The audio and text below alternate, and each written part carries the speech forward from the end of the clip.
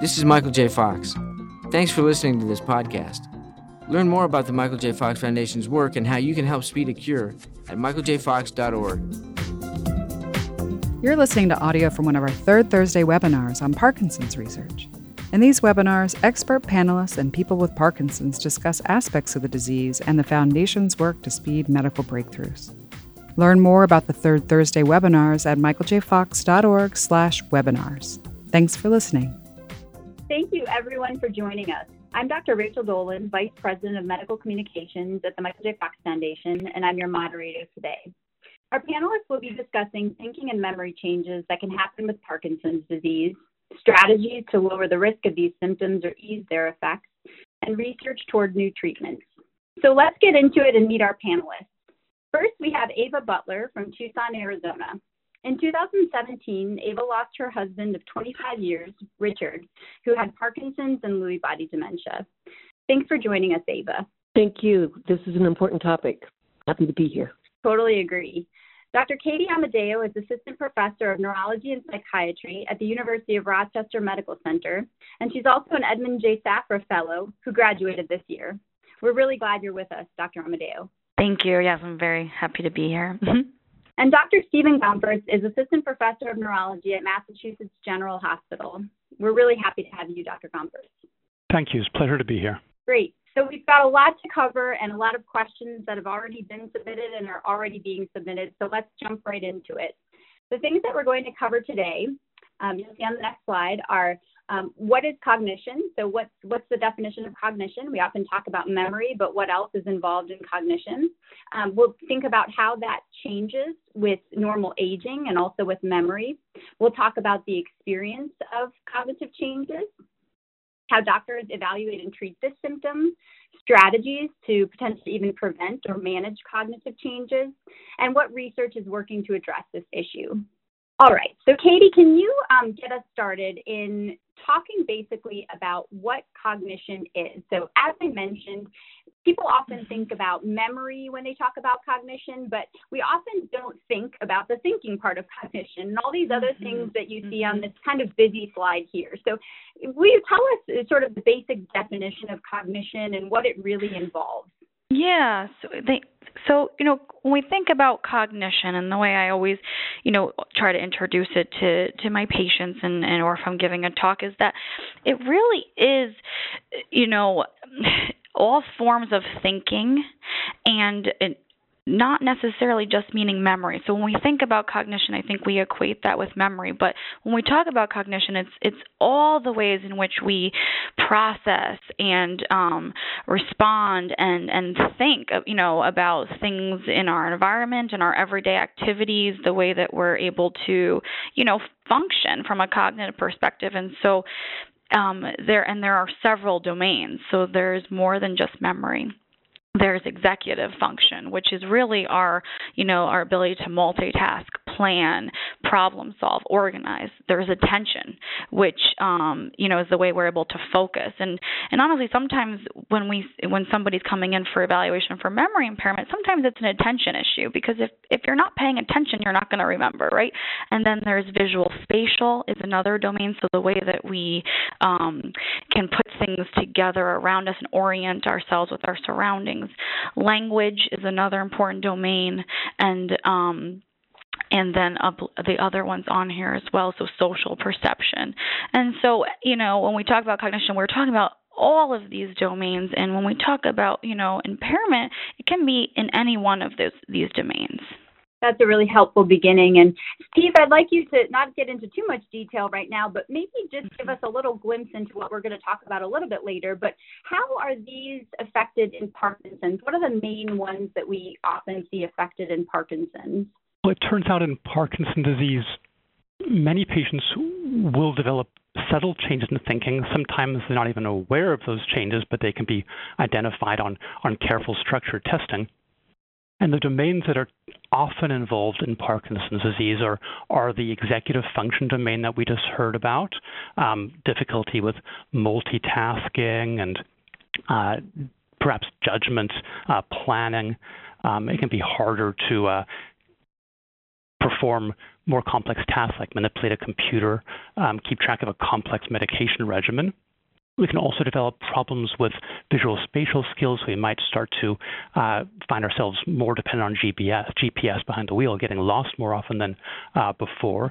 And we can develop some problems with memory as well, particularly short-term memory. Although if you're under careful scrutiny, it's different typically from the pattern of short-term memory loss that arises in the other very common disease, Alzheimer's disease. That's really helpful. And Ava, I'd like to bring you in now to give us a little bit more context around what the real life experience around this is. So we mentioned in the introduction that your husband, Richard, lived with Parkinson's and Lewy body dementia for several years, and he had some of these cognitive changes, and you experienced those as well with him. Can you tell us a little bit more about what those looked like? Sure. And when he was diagnosed in 2010, I had no idea that any cognitive issues would be coming to play, and so they all came as a kind of nasty surprise. Of course, things evolved over time.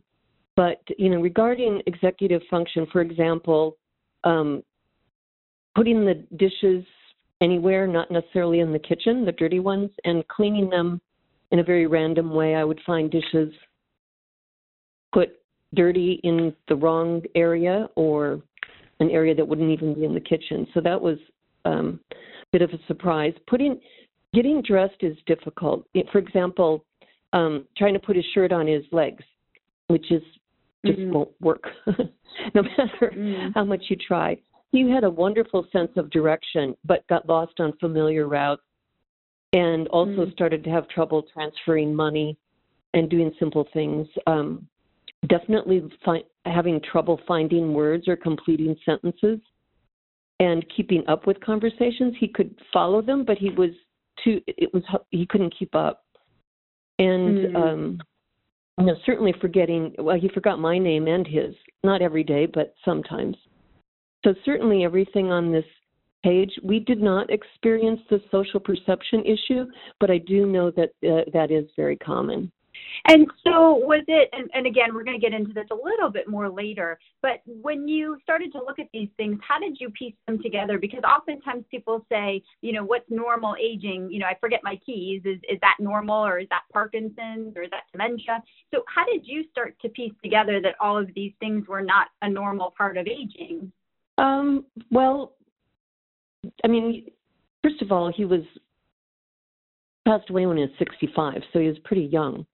But these, I have normal senses of, things like forgetting where my car keys are, or it takes me longer to remember somebody's name. That was absolutely not what was happening here. You don't forget how to get home from the golf course you've been to 200 times. That's just not normal. Or, the executive functioning things. As an example, he used to take care of all of our finances, and he was transferring money from one of our bank accounts to another, and he couldn't do it anymore, and said, I used to be good at math, but I don't understand why this is happening. And that was just not a normal thing. But it can be confusing, especially when signs are very small. But in my case, they were absolutely not normal.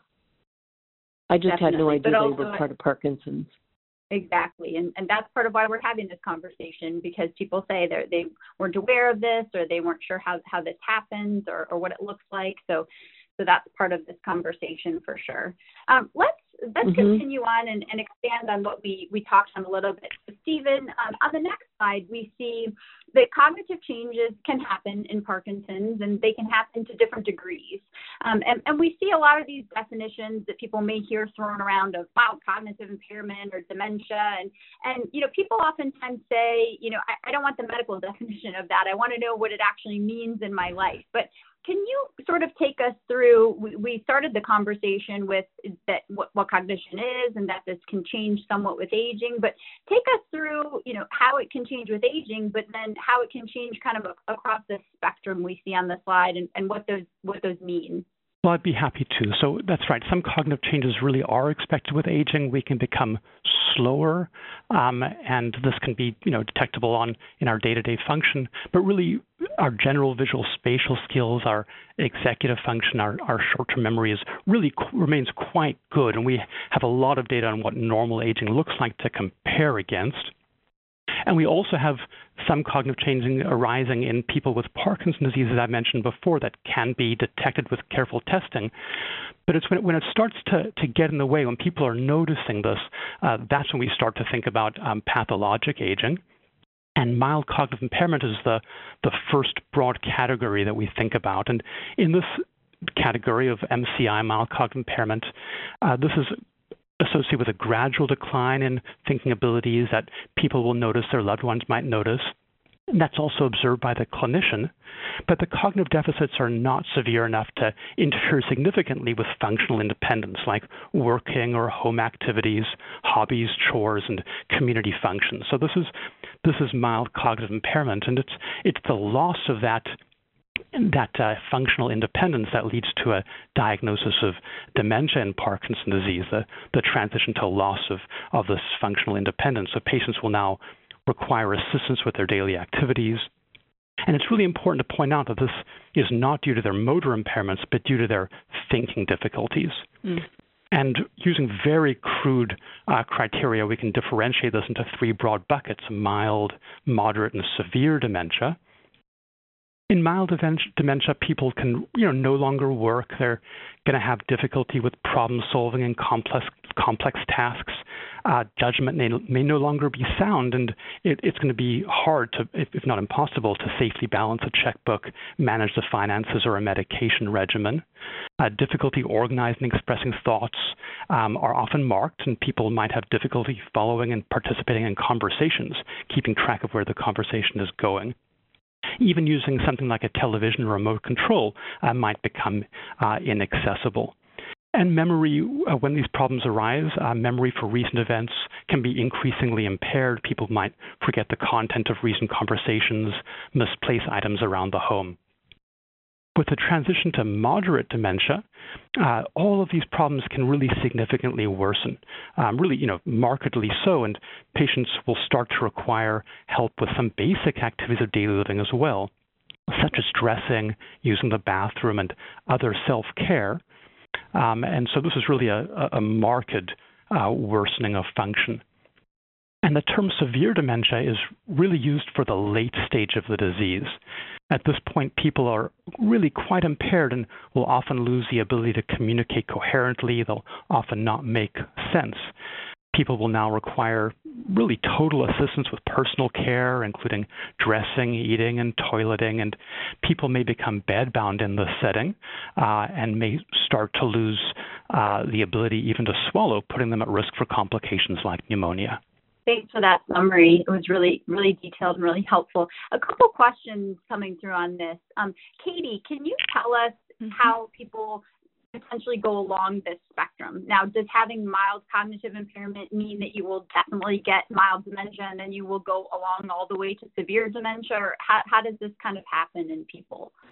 Yeah, no, it's a great question. So, so when we see individuals who are having, deficits in one of these domains that we talked about, just like Steve said, we kind of go through and ask more questions about is there impact in function and so forth. And so often we hear, in the early stages, we might hear, or they're having trouble with one or two domains, but there's no impact in function. And so we would call that mild cognitive impairment.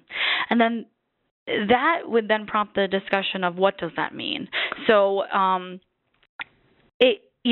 what I say, it can be an early stage or part of part of that spectrum to progress to dementia, but not everybody will.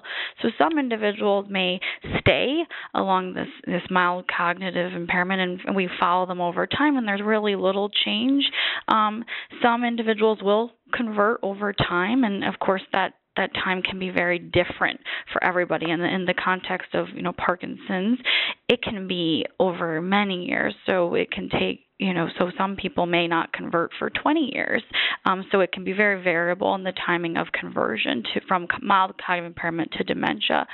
And then, of course, we always are looking for, is the cognitive impairment due to something potentially reversible, such as a medication change, such as maybe, untreated depression. And if that's the case and we can address those symptoms, those causes, then we can see actually individuals get better. And so, that cognitive impairment wasn't due to part of the spectrum. So I guess that's how I think about it. So fair to say kind of then in summary that if somebody has mild cognitive impairment, they could potentially progress to dementia, but they could also stay the same, or they could even get better depending on the person and depending on what else is going on. Exactly. Okay, great.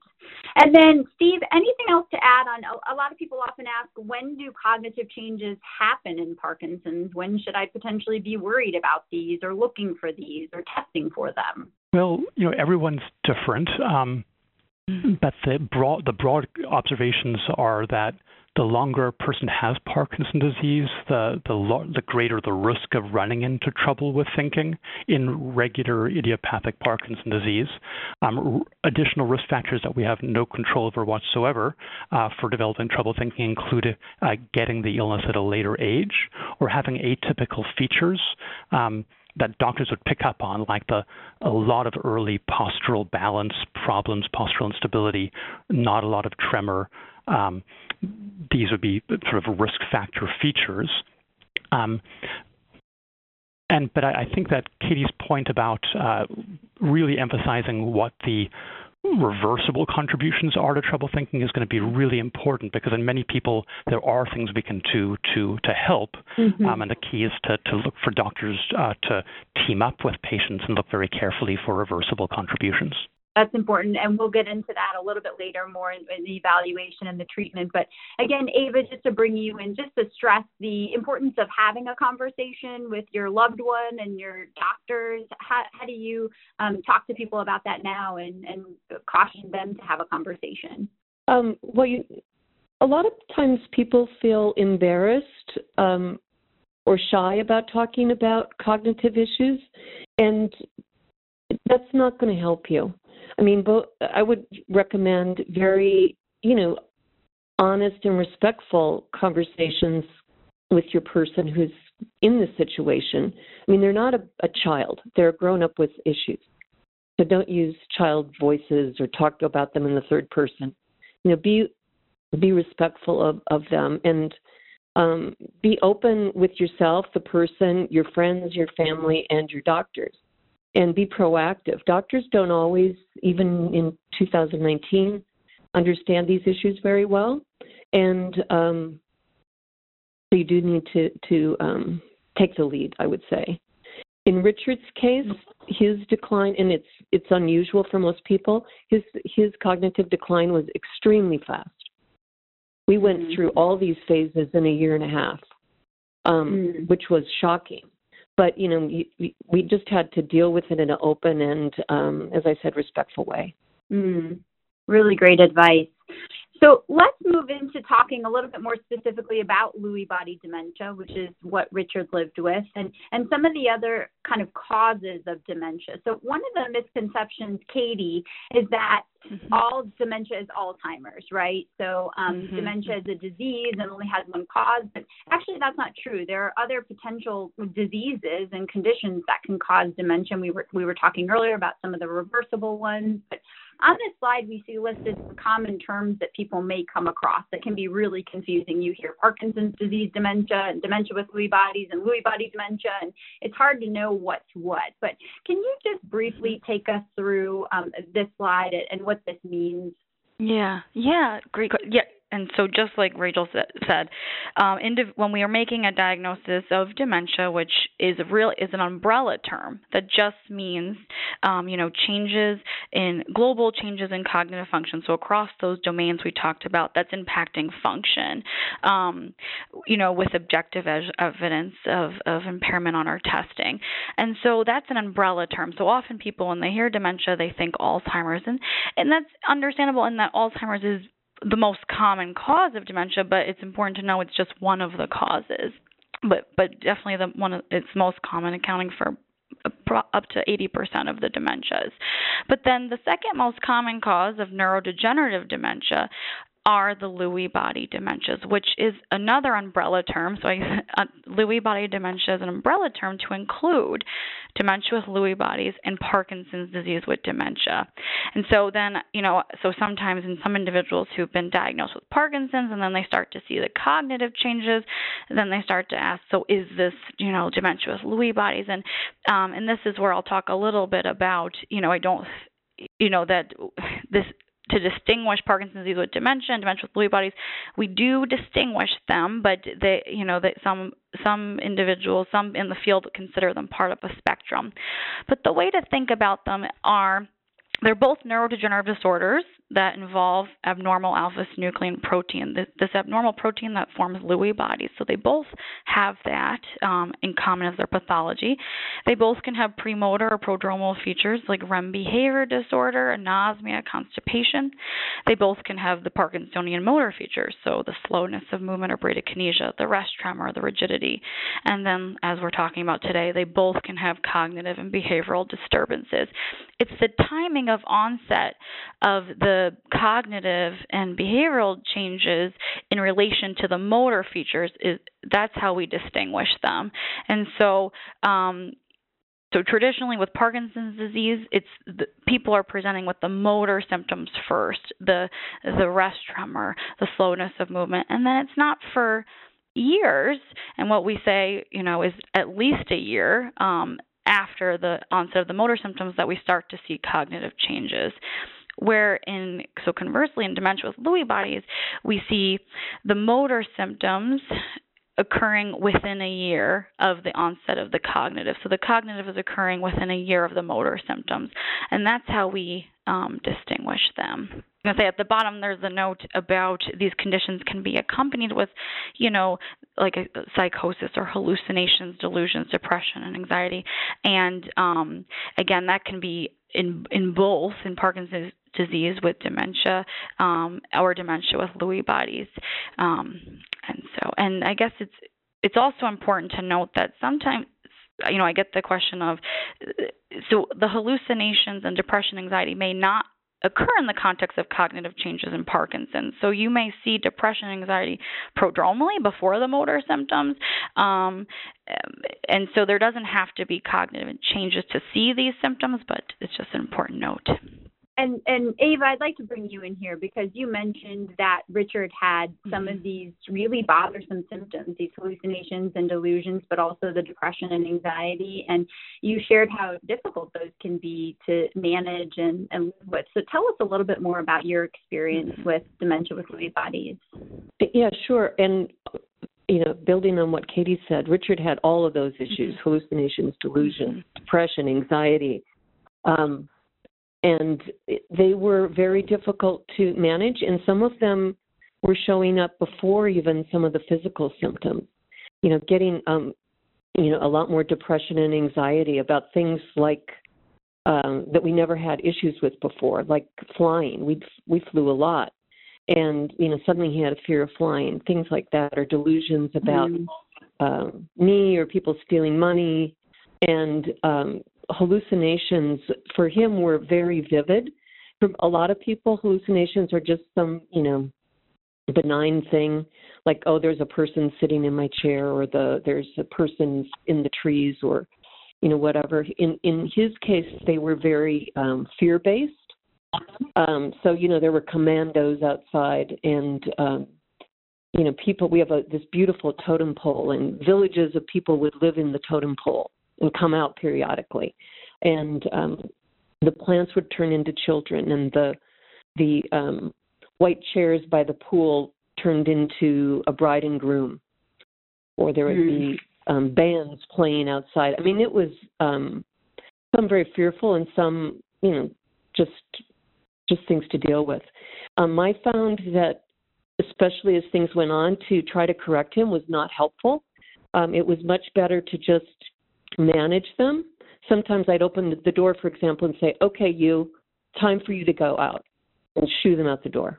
Yeah, you have a lot of helpful tips, and we've put a lot of these tips that you shared with me in our new guide on navigating cognitive changes in Parkinson's, which you can find in your resource list. But a lot more of the information we're covering in this webinar, and also the tips like this, Ava, that you found were helpful with hallucinations and delusions, and when some of the other treatments just weren't enough or didn't cover the hallucinations and delusions. For me, this page was by far my most challenging for everybody. Could you clarify a little bit? This page meaning the issues we're discussing on this page around hallucinations, delusions, anxiety were more difficult to manage than the cognitive issues, although those were pretty darn hard too. Mm-hmm. And Steve, we often get questions about how many people with Parkinson's get dementia or cognitive changes, and can I get Alzheimer's if I have Parkinson's? How do you answer those? There's a fair amount of good, solid epidemiology data out there looking at those kind of numbers, and there's a broad range, but broadly speaking, about approximately 30% of people with Parkinson's disease with Parkinson's have dementia. And in terms of the transition from Parkinson's to a full-blown dementia, it's on the order of 3 to 10% per year that people are transitioning to a full-blown dementia. The risk of dementia in people with Parkinson's is actually about threefold greater than in people without Parkinson's. So having Parkinson's really is a risk factor for developing trouble thinking and a full-blown dementia.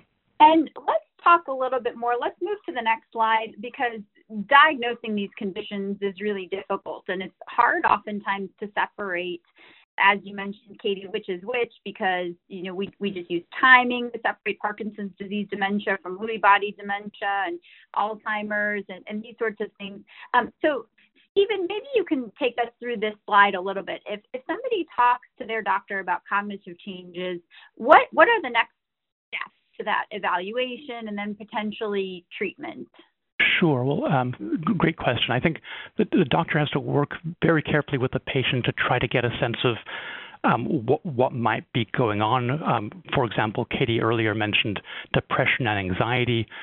These can impact cognition. A person who's really down and ruminating and is going to be busy thinking to themselves when someone else tells them something, and then they'll be mad at themselves for having forgotten what was told them, when in fact the primary problem was one of depression. Anxiety, likewise, can really impact thinking in significant ways.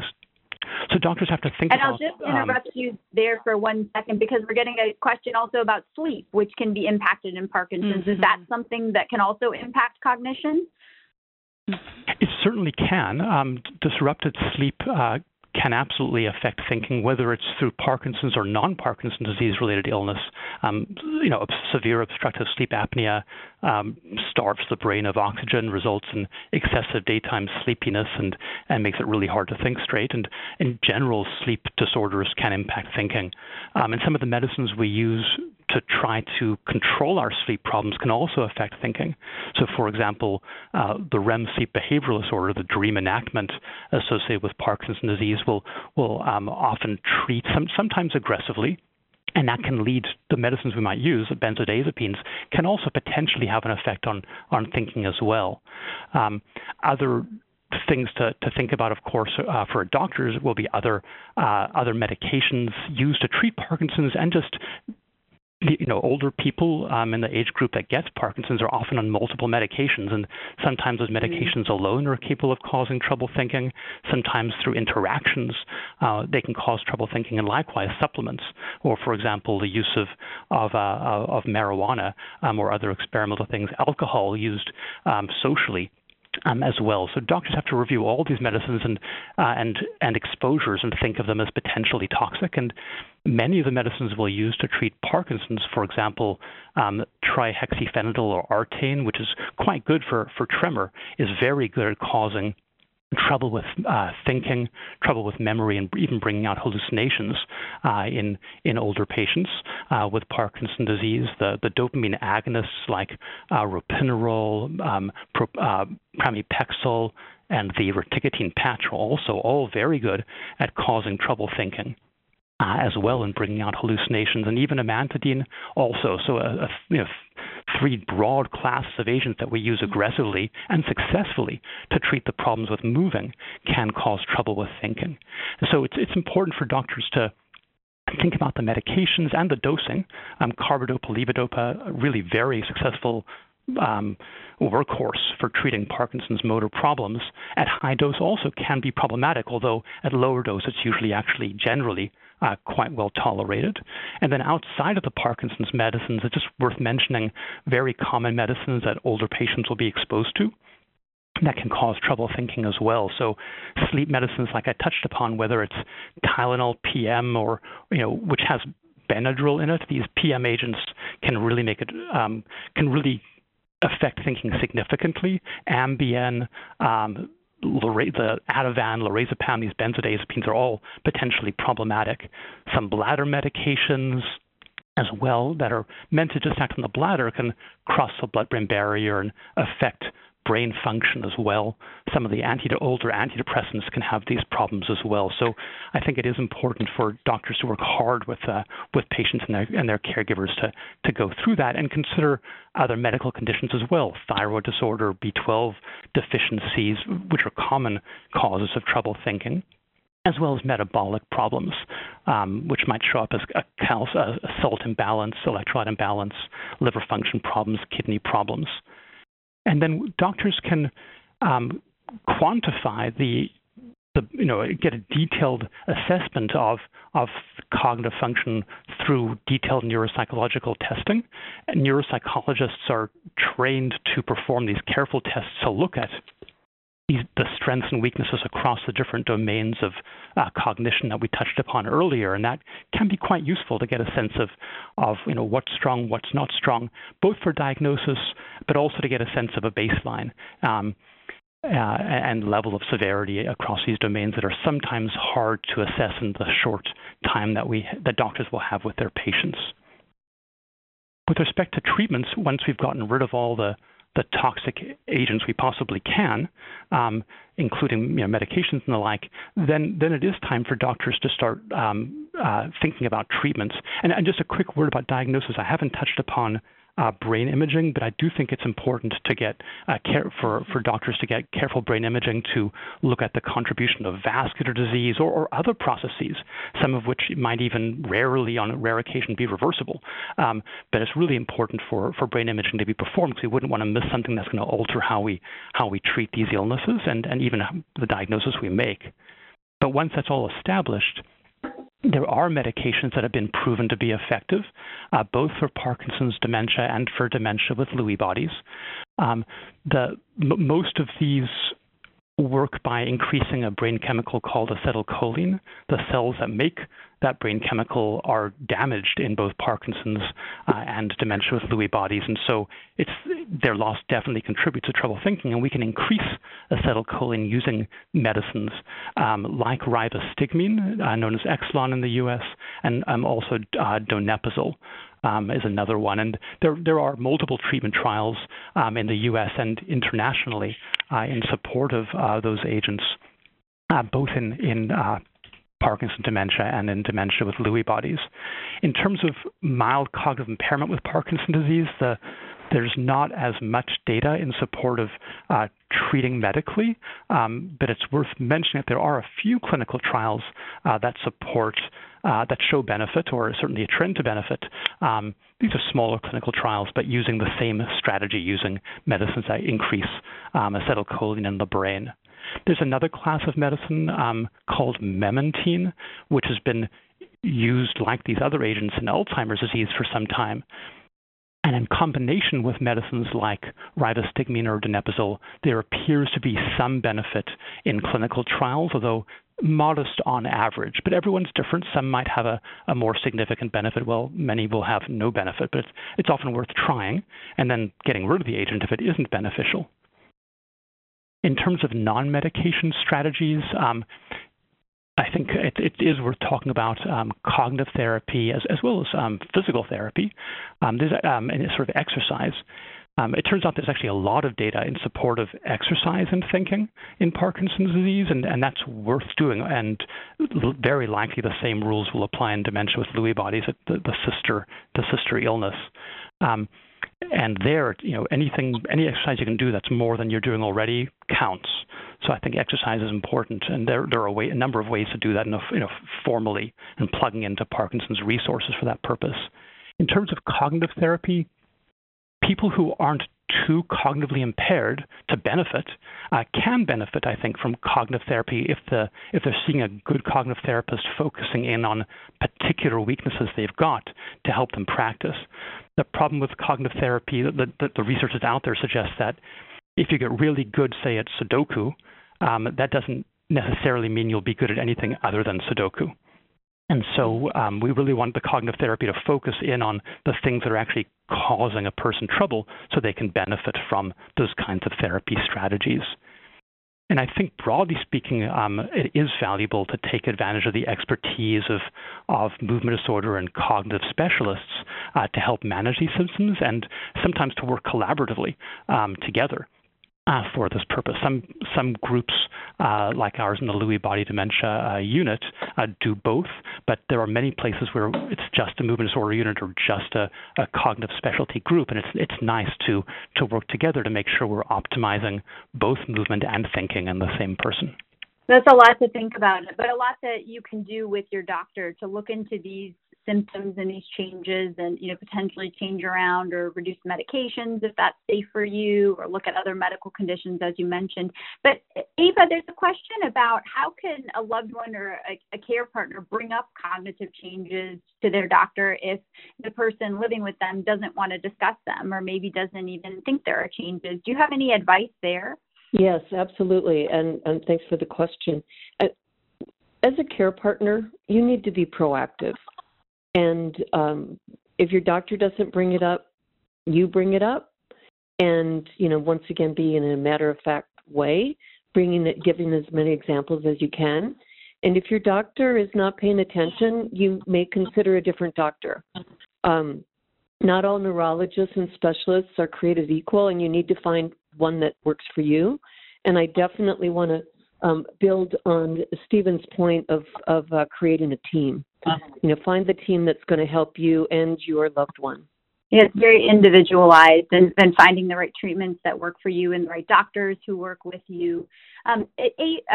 Katie or Stephen, anything to add there on if you have a difference of opinion on what's going on or how people can bring it up? Is it safer to bring it up in a more objective way and just kind of asking, hey, are there cognitive changes or other symptoms that go along with Parkinson's? And then that kind of gives the doctor the window to open the conversation or ask more questions around that. Yeah. Katie, maybe you could start. Sure. So I think, as we've talked about, I think it's becoming increasingly recognized that there are more than just motor features to Parkinson's. There are, these non-motor features. We mentioned depression, anxiety. We mentioned, potentially psychosis. And then, of course, we're talking about cognition. So I think whenever you're seeing, whoever you're seeing for management of your Parkinson's, it's always good to be bringing up these other non-motor symptoms. If your doctor isn't,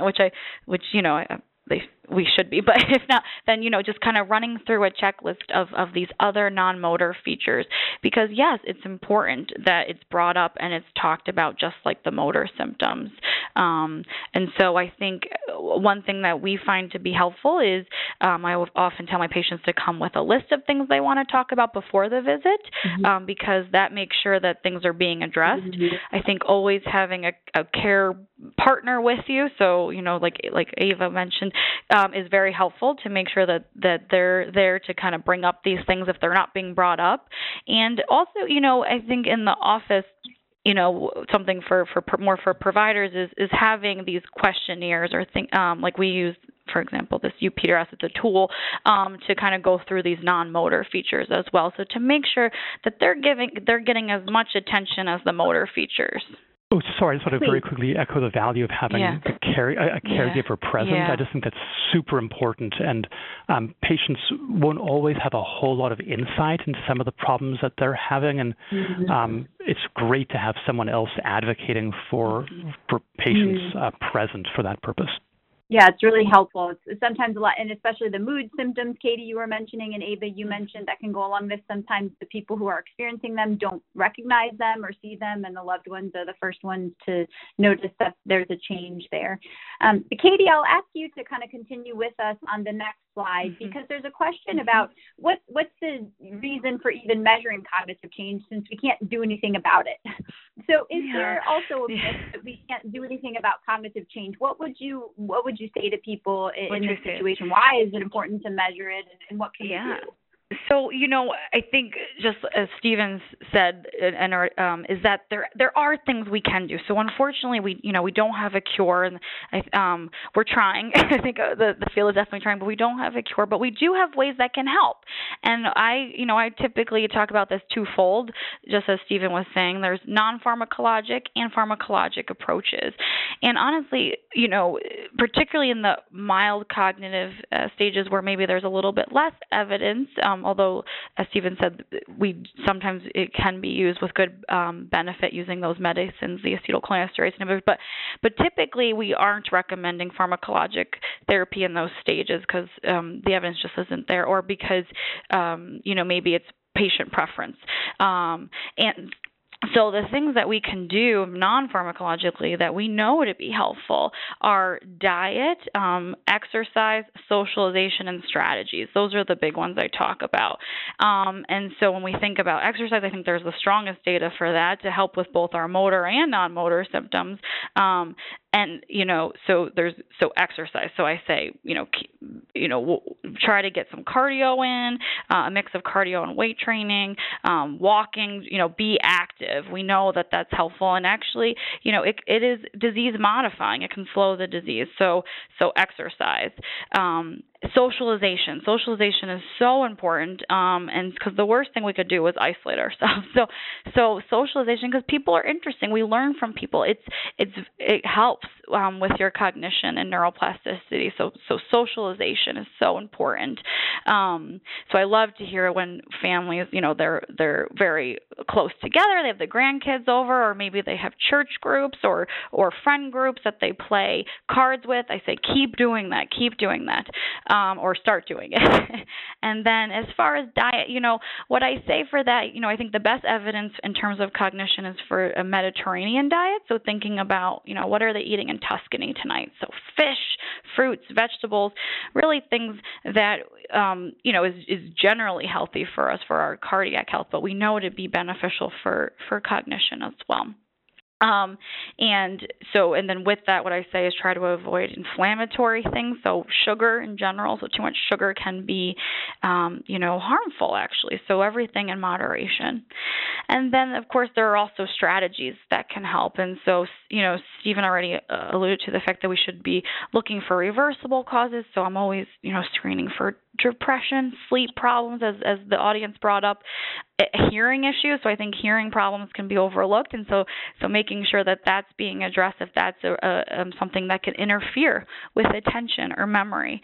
And then what is reducing demands on yourself. So, and simplifying, organizing, writing things down, delegating. These are things that I think sometimes we're hesitant to do, but it is okay to do, and it can be very, very helpful in with your cognition.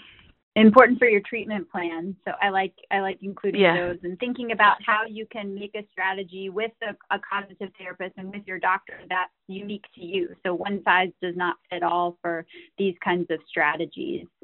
And Ava, I'd like to ask you about some of the tips on the right-hand side of the screen, because you and the other care partners and family members who helped me put that guide together that I mentioned that's in our resource list brought a lot of these tips to my attention about how to live with cognitive changes or live with a loved one who had cognitive changes. And you mentioned also the importance of a support group, and that brings in also that socialization Katie was talking about. But what would you tell families and loved ones of people who are living with cognitive changes? Well, definitely your life has changed and will continue to change. And to me, the important thing is to remember is what really were the most critical things in my life. So let's focus on, our love for each other and being together, not all the other fluffy things that we could get rid of, so we could just focus on the most important. I would absolutely plan ahead. As I mentioned, Richard's decline was extremely fast. If we would not have had our living wills and things in order before this, there's no way that we could have done it after, because you have to be of sound mind to sign documents. And it takes a village. I mean, don't be a martyr. Don't think, I can do this on my own, because you would not be of this earth if that were the case. So, look for your support system and build upon it before you're at a breaking point. And I would say there's a lot to learn. I mean, I learned things I didn't want to know, but I'm happy I did. I feel like I'm a better person for what I went through, even though it was darn tough. So look for the balance of, what are you learning and what's important versus, oh my goodness, what the heck is going on? So, and keep learning. Important tips for all of us. And so I would like to continue on to the research. And Katie, you mentioned this already, that there are so many treatments in the pipeline that could potentially help with a lot of these symptoms we've been talking about, but also slow or stop the progression of dementia. We're also really working to better understand what causes it and also measure it so that we can better predict and test the therapies that are in the clinical trials. I'll stop with just that brief overview and get to questions because we're getting so many of them. Back to Katie, you gave us that great overview of Parkinson's disease dementia and dementia with Lewy bodies and how they both fall under that umbrella term of Lewy body dementia. But why is it important to even put them in a different category or diagnose them differently? Do we treat them differently? Oh, that's a great question. And so, no. So, I think we are moving toward kind of putting them under this umbrella, Lewy body dementia, when there is dementia involved with Parkinson's, because we really do at that point treat them very similarly. And clinically, patients can look very similar when there's dementia with Parkinson's. They can look very similar to those with dementia with Lewy bodies. And so, just like Stephen said, acetylcholinesterase inhibitors like rivastigmine or donepezil can be used in both Parkinson's disease dementia and dementia with Lewy bodies, so in the Lewy body dementias. And then when we are talking about managing the psychosis or the hallucinations or delusions, we can use agents like, the most evidence is Parkinson's dementia. So the new agent is pimavanserin, where that can be used, but off-label people may use it in dementia with Lewy bodies. Clozaril is used with good effect in both Parkinson's disease dementia and dementia with Lewy bodies, and then Seroquel is the other agent that we use in both. So in the Lewy body dementias broadly, and then Parkinson's disease dementia and dementia with Lewy bodies, we have to be careful to know that other dopamine blocking agents or other antipsychotics should be avoided in both. So the three that we use safely are Clozaril, pimavanserin, or Seroquel or quetiapine. In terms of when we're thinking about dopaminergic therapy, so the motor symptoms, this may be where they vary a little bit. So in Parkinson's disease, like I said earlier, individuals are presenting with the motor features, and so often they're being treated with dopaminergic therapy or anti-Parkinsonian meds, I should say more broadly. So levodopa or the other agents like dopamine agonists or amantadine, and so generally in the beginning it's generally responsive. They're typically well tolerated, and we don't start to see maybe some drug-induced effects like psychosis or hallucinations until later stages. Where in dementia with Lewy bodies, when there's the motor features in the setting of cognitive, it's a little bit more tricky there, because if the motor features are to the point that maybe they're causing falls, it may be reasonable to have levodopa on board. There is some, suggestion in the literature that maybe these individuals are less responsive to dopamine, but I think a lot of us clinically see that they are responsive. And so we often maybe will use a low dose. But of course, there's the concern for limited tolerability in these patients once there is, so if it is dementia with Lewy bodies or Parkinson's with dementia, it could exacerbate psychosis or confusion. And so you have to be more careful. So I think in terms of when we're thinking about treating the motor features, that's where they differ. But in terms of treating the cognitive and psychosis, we actually address them similarly. So the treatment strategies are pretty similar, but it's helpful to have a diagnosis, especially of Lewy body dementia or dementia with Lewy bodies, because of the potential progression and being able to plan ahead and those sorts of things. Would you say that's fair? Yeah, I think exactly. I think that's fair because we do think, because we already said that the cognitive symptoms occur very early with dementia with Lewy bodies, and so I think having that diagnosis has obviously a different prognosis, so it can be helpful. Steve, a question for you about deep brain stimulation and cognitive changes. Does it help or harm them or have any effect on them at all? Well, that's an interesting question.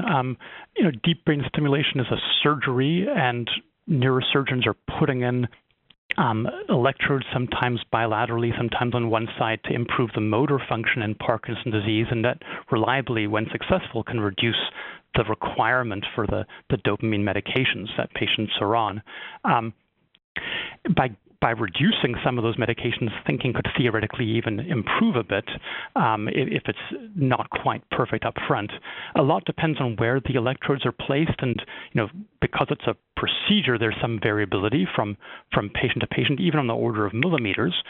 Most patients don't have any cognitive problems from the DBS placement, although occasionally it can happen. It's unusual, and people will work hard to come up with their doctors with a stimulation paradigm that works without causing trouble thinking, and sometimes that does require some tweaking to work. It's unusual for thinking to improve purely on the basis of DBS per se. One question that's come up in the past is whether or not patients with trouble thinking in Parkinson's should get DBS, deep brain stimulation. There's been a matter of some debate because in general, patients who have dementia tend to do worse with deep brain stimulation than patients that don't. And so many facilities will not do DBS in patients who are having a lot of trouble thinking because of that. That said, it's still an active research question, and it's not quite settled yet. And before you would get DBS, you would have a baseline cognitive testing to understand what your thinking and memory, where they stood, and if they would potentially change before deep brain stimulation. Is that right? That's right. You'll get a very careful evaluation to assess both your baseline function and also your candidacy as to whether it would make sense to proceed.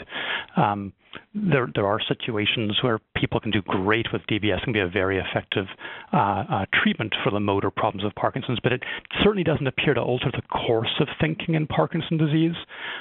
Insofar as you're stimulating brain cells to improve moving circuit function, you're driving circuits in the brain that help with moving, we wouldn't expect to alter the proteins that accumulate in the brain and contribute to trouble thinking in Parkinson's disease, like alpha-synuclein in particular, but others as well.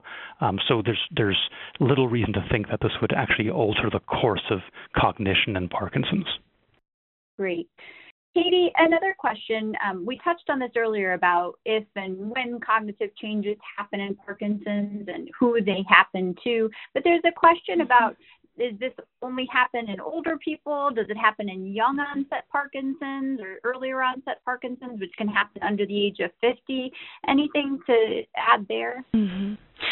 So, I think Stephen kind of touched on this a little earlier. We know that, firstly, not everybody with Parkinson's disease will have cognitive changes.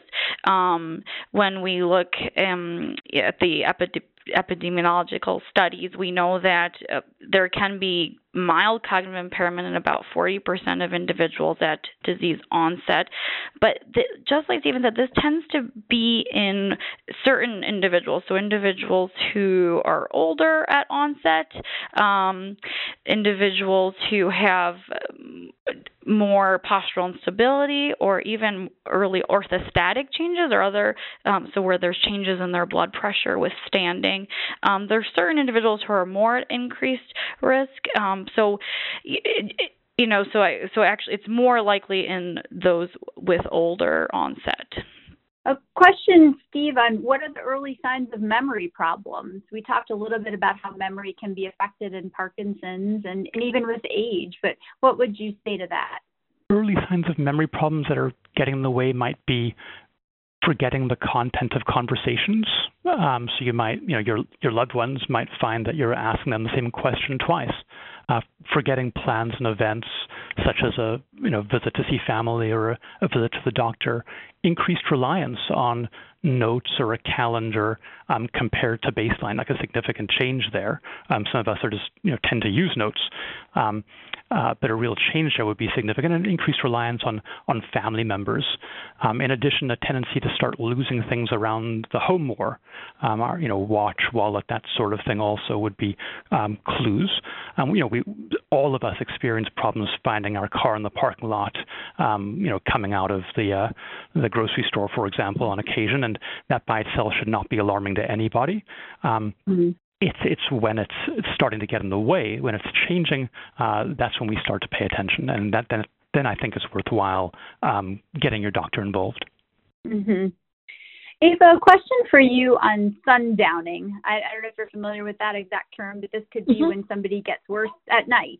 So tell us a little bit more maybe about your experience with that and what you would tell people who are potentially living with that change. Yeah, sundowning is meaning, obviously when the sun goes down, being not as functional in the afternoon or in the evening versus the morning. Was definitely a factor for us. We found that the change of the light increased hallucinations because the trees look different, the wind can change. Certainly, even the full moon or not made a difference. And so I would say just be very patient with that and know that it can happen, and absolutely do not schedule things for the end of the day. Go when your loved one and you are at your best, which for most people are the morning. Really helpful. So we are already at the end of the hour. I can't believe it. And I know we had so many more questions than we could get to, but I will give each of our panelists just a couple seconds to give a last word on this important topic. And Katie, I'll start with you. I think this is a very important topic that I think is often, unfortunately, maybe under-recognized. And so I just encourage that it's something that we talk about with each other as, the provider and patient relationship and care partners, so that we can, recognize it and then, talk about treatment and even get involved in early research, as I think there's a lot of exciting research for those with cognitive impairment down in the pipeline. Absolutely. Steve? Well, I completely agree. I think these are, important problems that people are experiencing, and the important thing is for us all to cue into them and engage with our physicians and our teams and do everything we can to mitigate them. And I think there are a lot of useful strategies even now that can be helpful. We can't stop the progression of these diseases yet, but there's a lot of research going on to that end. But what we can do is provide symptomatic benefit and get rid of all the complicating factors that could actually be making things a whole lot worse than they otherwise would be. And my expectation, based upon the really significant similarities between Parkinson's disease and dementia with Lewy bodies, looking under the brain, they have the same process going on. My expectation is that a cure for one will be a cure for both. Right. Super hopeful. And Ava, the last word is yours. Oh, thank you. And thank you to you, Rachel, and to the Michael J. Fox Foundation for this and for the guide that you put together. It's so important to understand the cognitive issues and to treat them just like physical issues and not like something that you talk about in whispered tones or in some kind of shameful way. It's important, and there's so much more to learn, and I'm really happy to have had the opportunity to be here with you today. Well, thank you again to you and to our other panelists for sharing your expertise. Thank you, everyone who joined and asked such thoughtful and insightful questions. And mark your calendars for our next webinar on October 17th, where we'll discuss the very popular topic of complementary and alternative approaches to Parkinson's care, including medical marijuana. We'll have staff behind the scenes again to answer your questions live. So we'll talk to you then. Have a great night. This is Michael J. Fox. Thanks for listening to this podcast. Learn more about the Michael J. Fox Foundation's work and how you can help speed a cure at michaeljfox.org.